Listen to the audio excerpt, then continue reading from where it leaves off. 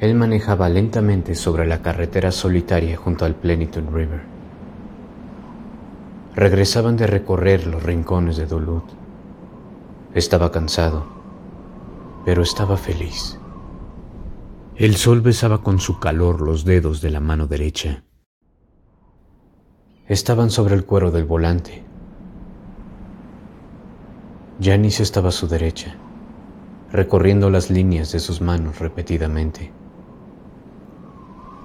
El cristal petrificaba minuciosamente el polvo y las suciedades del camino. Tranquilidad y plenitud. Todavía le faltaba 13 horas para llegar a Bozeman. La tranquilidad se quebró cuando un maltratado corrado del año 2000 se acercaba hacia él. Sus brazos hicieron un giro a la derecha y casi se estampa contra un árbol. Quien manejaba era un hombre extremadamente delgado y calvo, brazos flácidos y llenos de suciedad. Tal vez lodo. No lo alcanzó a ver muy bien. Él ni siquiera tuvo oportunidad de mirarlo con tranquilidad. Cuando su imagen se proyectó en su cabeza, el árbol ya estaba a centímetros de su cofre.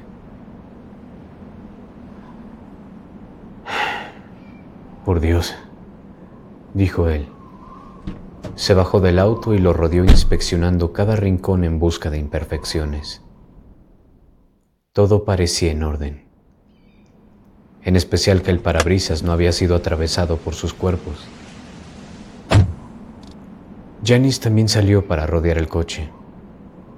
Nada, dijo. Debiste de esperarme en el auto.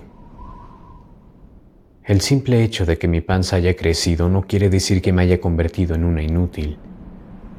¿Por qué no me dejas de fastidiar?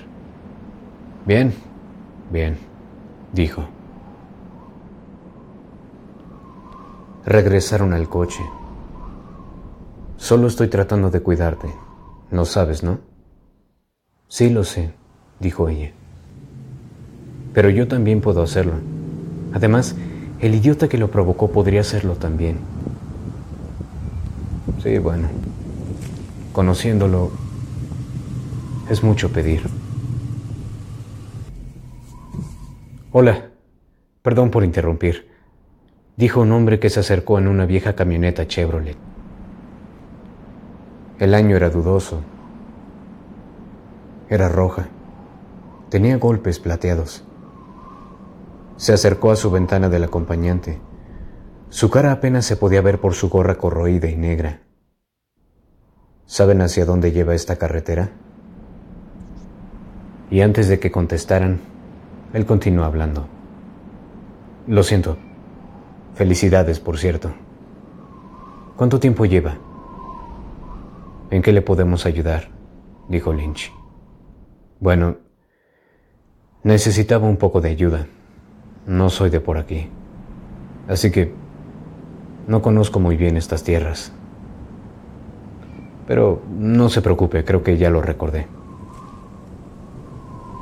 El hombre siguió con su camino. Lynch no había caído en cuenta.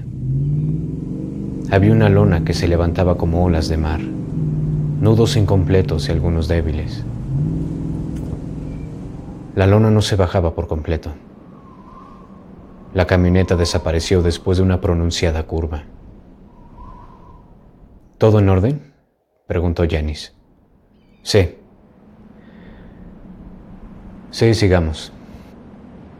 Los dos entraron al coche. Pasó un rato. Se detuvieron cuando dos vehículos yacían parados frente a ellos. Estaban en la orilla de la carretera. Uno de ellos era rojo, raspaduras plateadas, sin placas. El otro era de un color negro y era un Dodge Dart, también sin placas. ¿Esa no es la camioneta que vimos?, dijo Janice. Tal vez sí. Los dos coches estaban bastante separados uno del otro. Uno tenía la puerta abierta. El auto negro mostraba su asiento de cuero. Sus narices fueron golpeadas por un hedor espeso y aberrante. Se cubrieron las narices. ¿Crees que esté en problemas? Se veía bastante perdido, preguntó ella. No lo sé. ¿Pero podemos ir a ver? No, no lo creo. Aquí hay algo que no me da confianza. Hay que irnos. ¿Y si necesita ayuda? Preguntó él. ¿Y si hay un perro con ellos? Eso no es divertido, Janice. Tampoco tu complejo de héroe, Lynch. Bueno, yo voy a ver. Tú espera en el auto. Como quieras. Ella regresó al vehículo y se quedó esperando. Su codo salía de la ventana y sentía la brisa fresca levantar parte de su fleco. Lynch se adentró al bosque. Comenzó a levantar su voz para saber si había alguien cerca. Su pie provocó el tronar de un objeto de plástico. Era un biberón quebrado y estaba sucio y humedecido con tierra y leche. ¿Señor?, preguntó. Pero en cambio, nada. Escuchó el cantar de algunas aves y el viento haciendo sonar las hierbas. Caminó unos minutos más. A veces volvía a la carretera para cerciorarse que seguía allí, que no estaba perdido. Un hombre con un sombrero hacía un hueco en la tierra. El otro sujeto, el de la gorra y sonrisa incómoda, caminaba hacia atrás, agachado y jalando el bulto que cubría la lona. Unos dedos se asomaban sobre la tierra.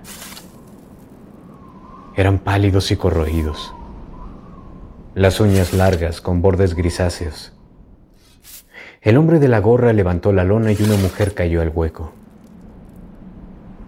Su vientre era abultado y contraído, probablemente de 8 meses. Junto a ella estaba el cuerpo de un joven que podría pasar fácilmente como su pareja o hermano. También fue arrojado al hueco. El hombre del sombrero le entregó una pistola y el otro sacó el cartucho. Lo revisó y lo guardó de un golpeteo con su palma. Comenzó a llorar. Después disparó a los cuerpos.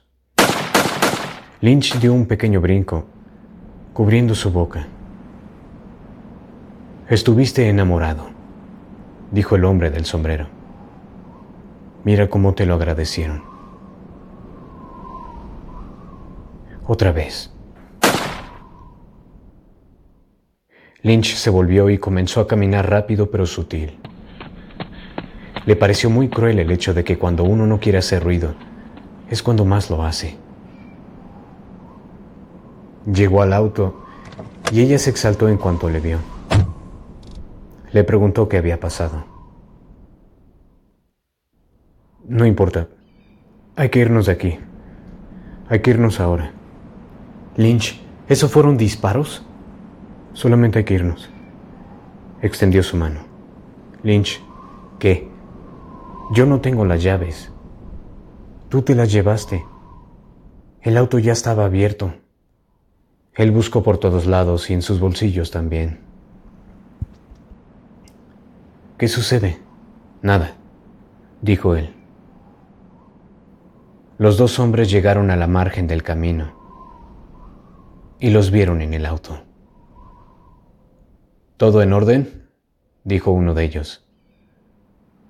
Era el hombre que se había acercado, el que tenía la gorra y una sonrisa incómoda. Él caminó hacia la ventana. ¿Todo bien con el auto? Sí, todo está en orden, dijo Lynch.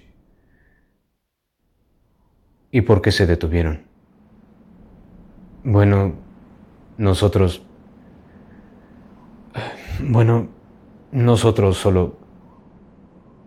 solo estamos algo agotados. Necesitamos descansar, es todo.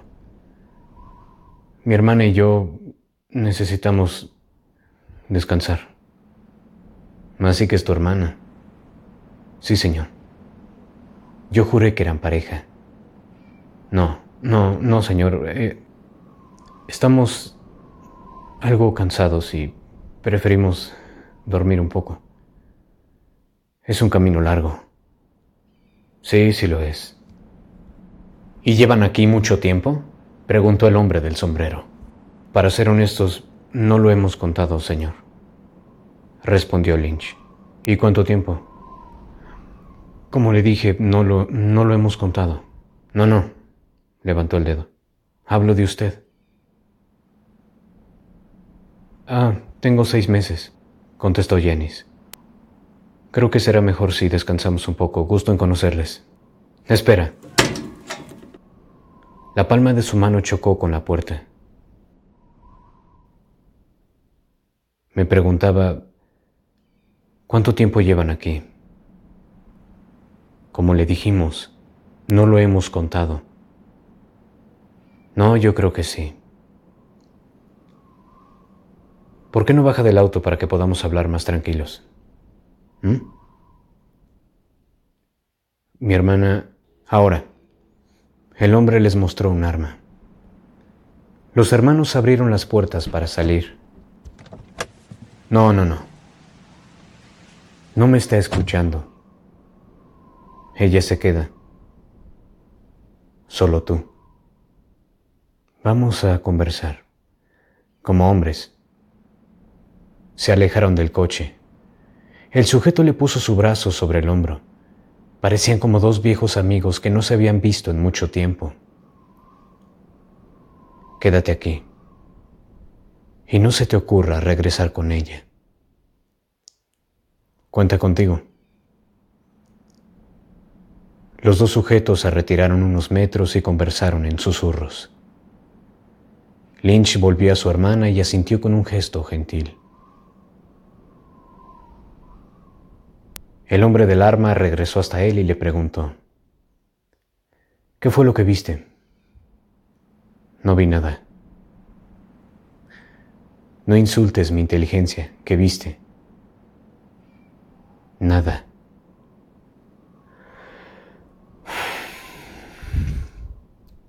Mira lo que encontramos aquí.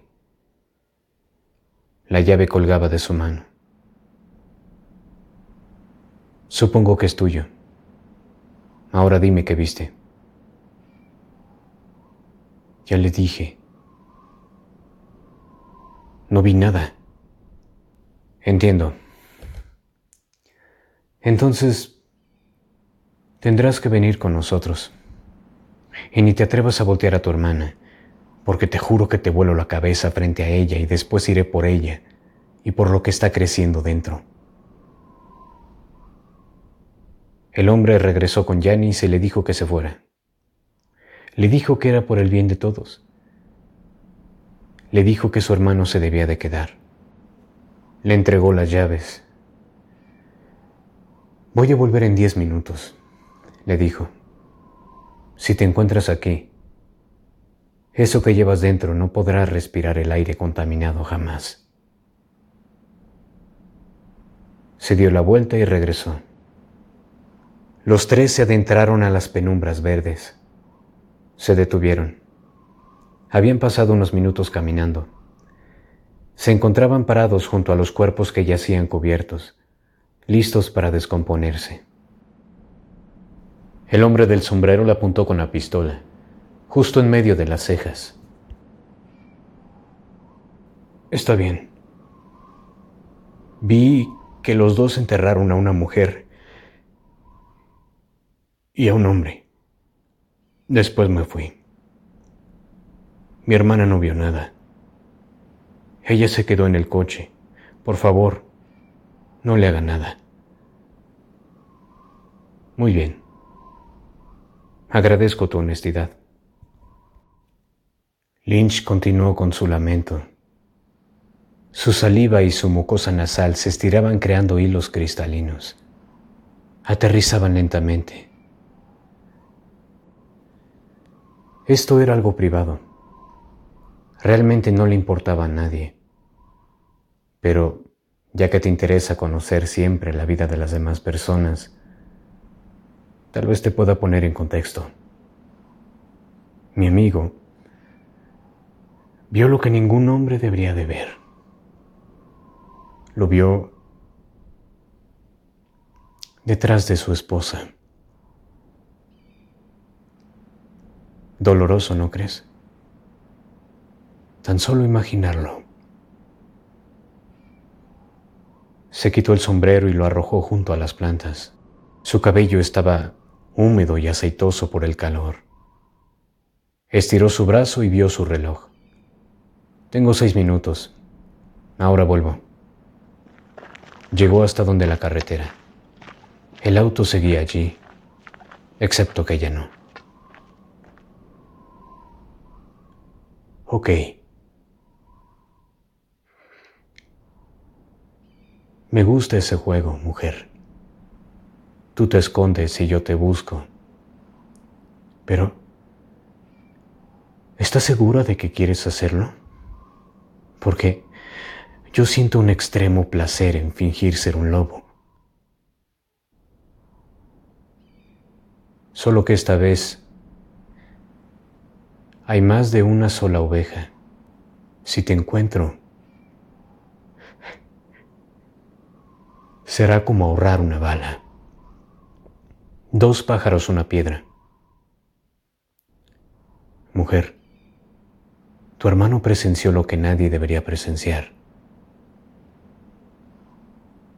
Lo vio todo, pero tú eres libre. Te aconsejo que lo aproveches. Pero si abusas de mi nobleza, te voy a buscar hasta el último rincón. Y no sería la primera vez que lo hago con una embarazada. Definitivamente tampoco sería la última. Se quedó callado. El viento corría como un río invisible. Pronto parecería la boca de un lobo. Pensándolo bien, tú ya tomaste tu decisión. Él disparó a los neumáticos, solo a 2 de ellos. Regresó al bosque, se puso en cuclillas para mirar las lágrimas de Lynch y le sonrió. Tu hermana se fue.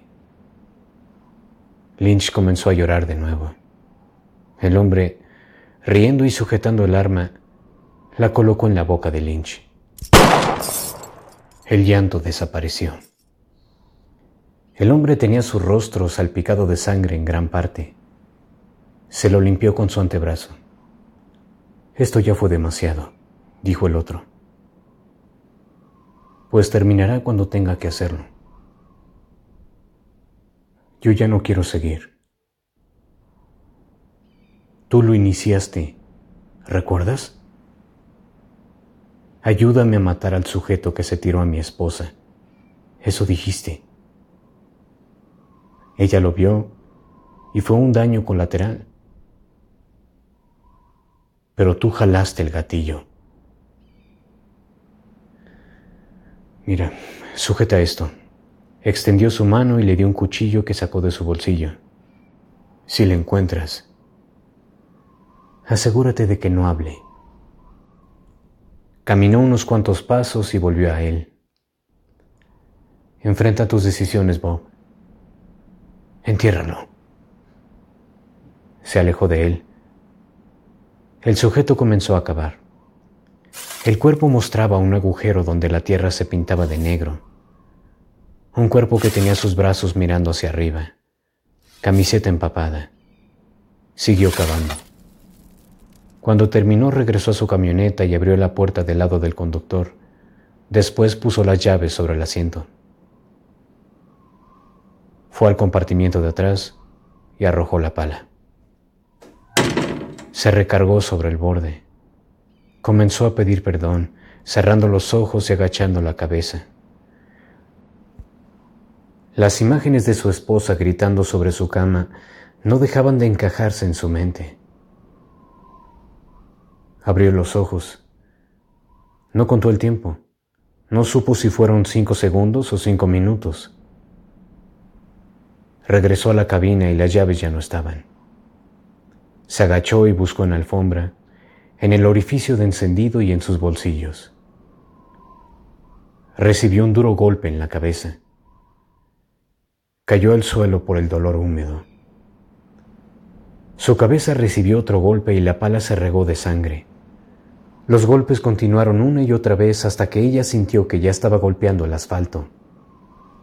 Se detuvo. Se adentró al bosque y cuando encontró la mano de su hermano asomándose de la tierra, se hincó a llorar. Su vientre sobresalía de entre sus rodillas. Ella reconoció los dedos de su hermano porque 2 días atrás él se había machucado el dedo índice con la puerta de su auto. Había perdido la uña. Su dedo se veía negro con granos gruesos de tierra. El hombre del arma reparó en que la puerta de la camioneta roja estaba abierta. Se acercó y vio el cuerpo con la cabeza aplastada. Bien, bien. Creo que él no será el último en sangrar. Ya veo de lo que eres capaz, pero no podrás hacérmelo. Jamás. Siempre estoy pendiente.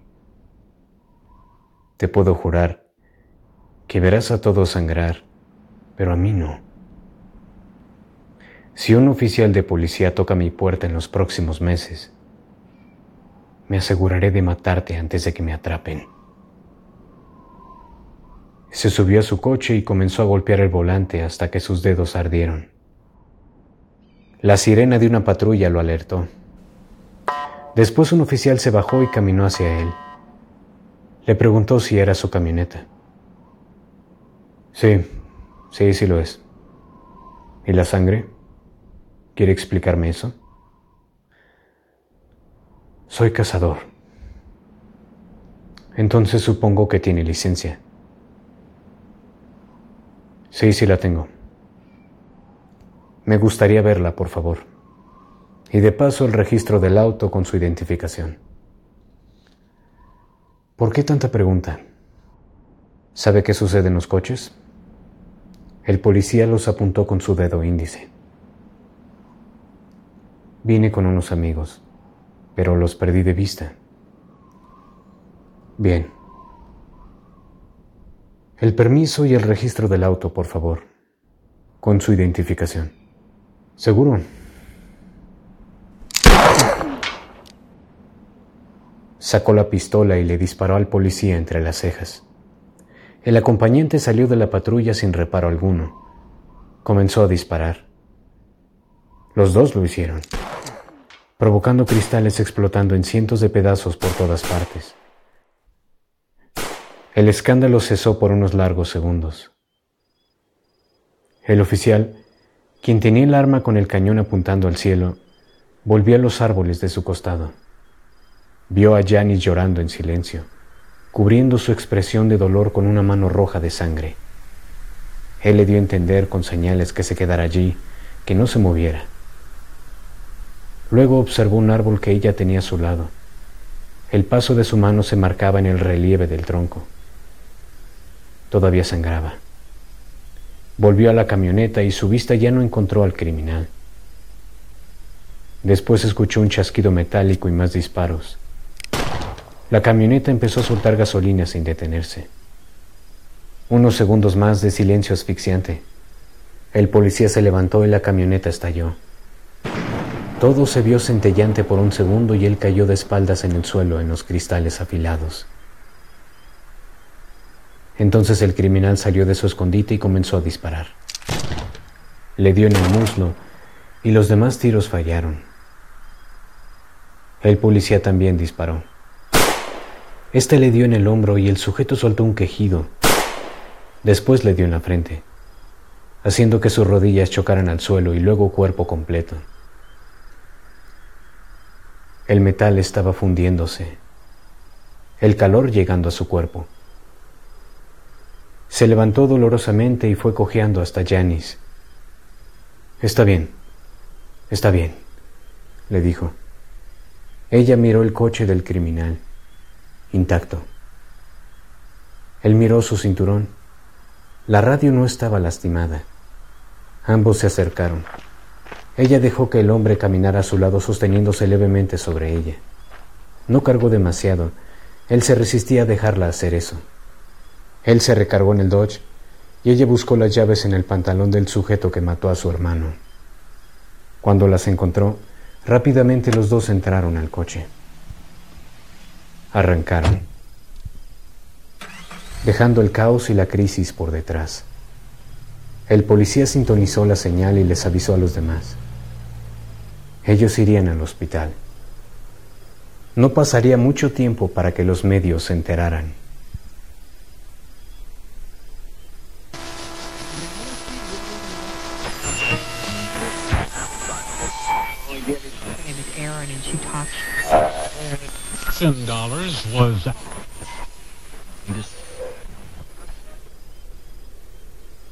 Dijeron que todavía no encontraban a un niño. Dijeron que la víctima ya había tenido a uno, que lo iban a buscar.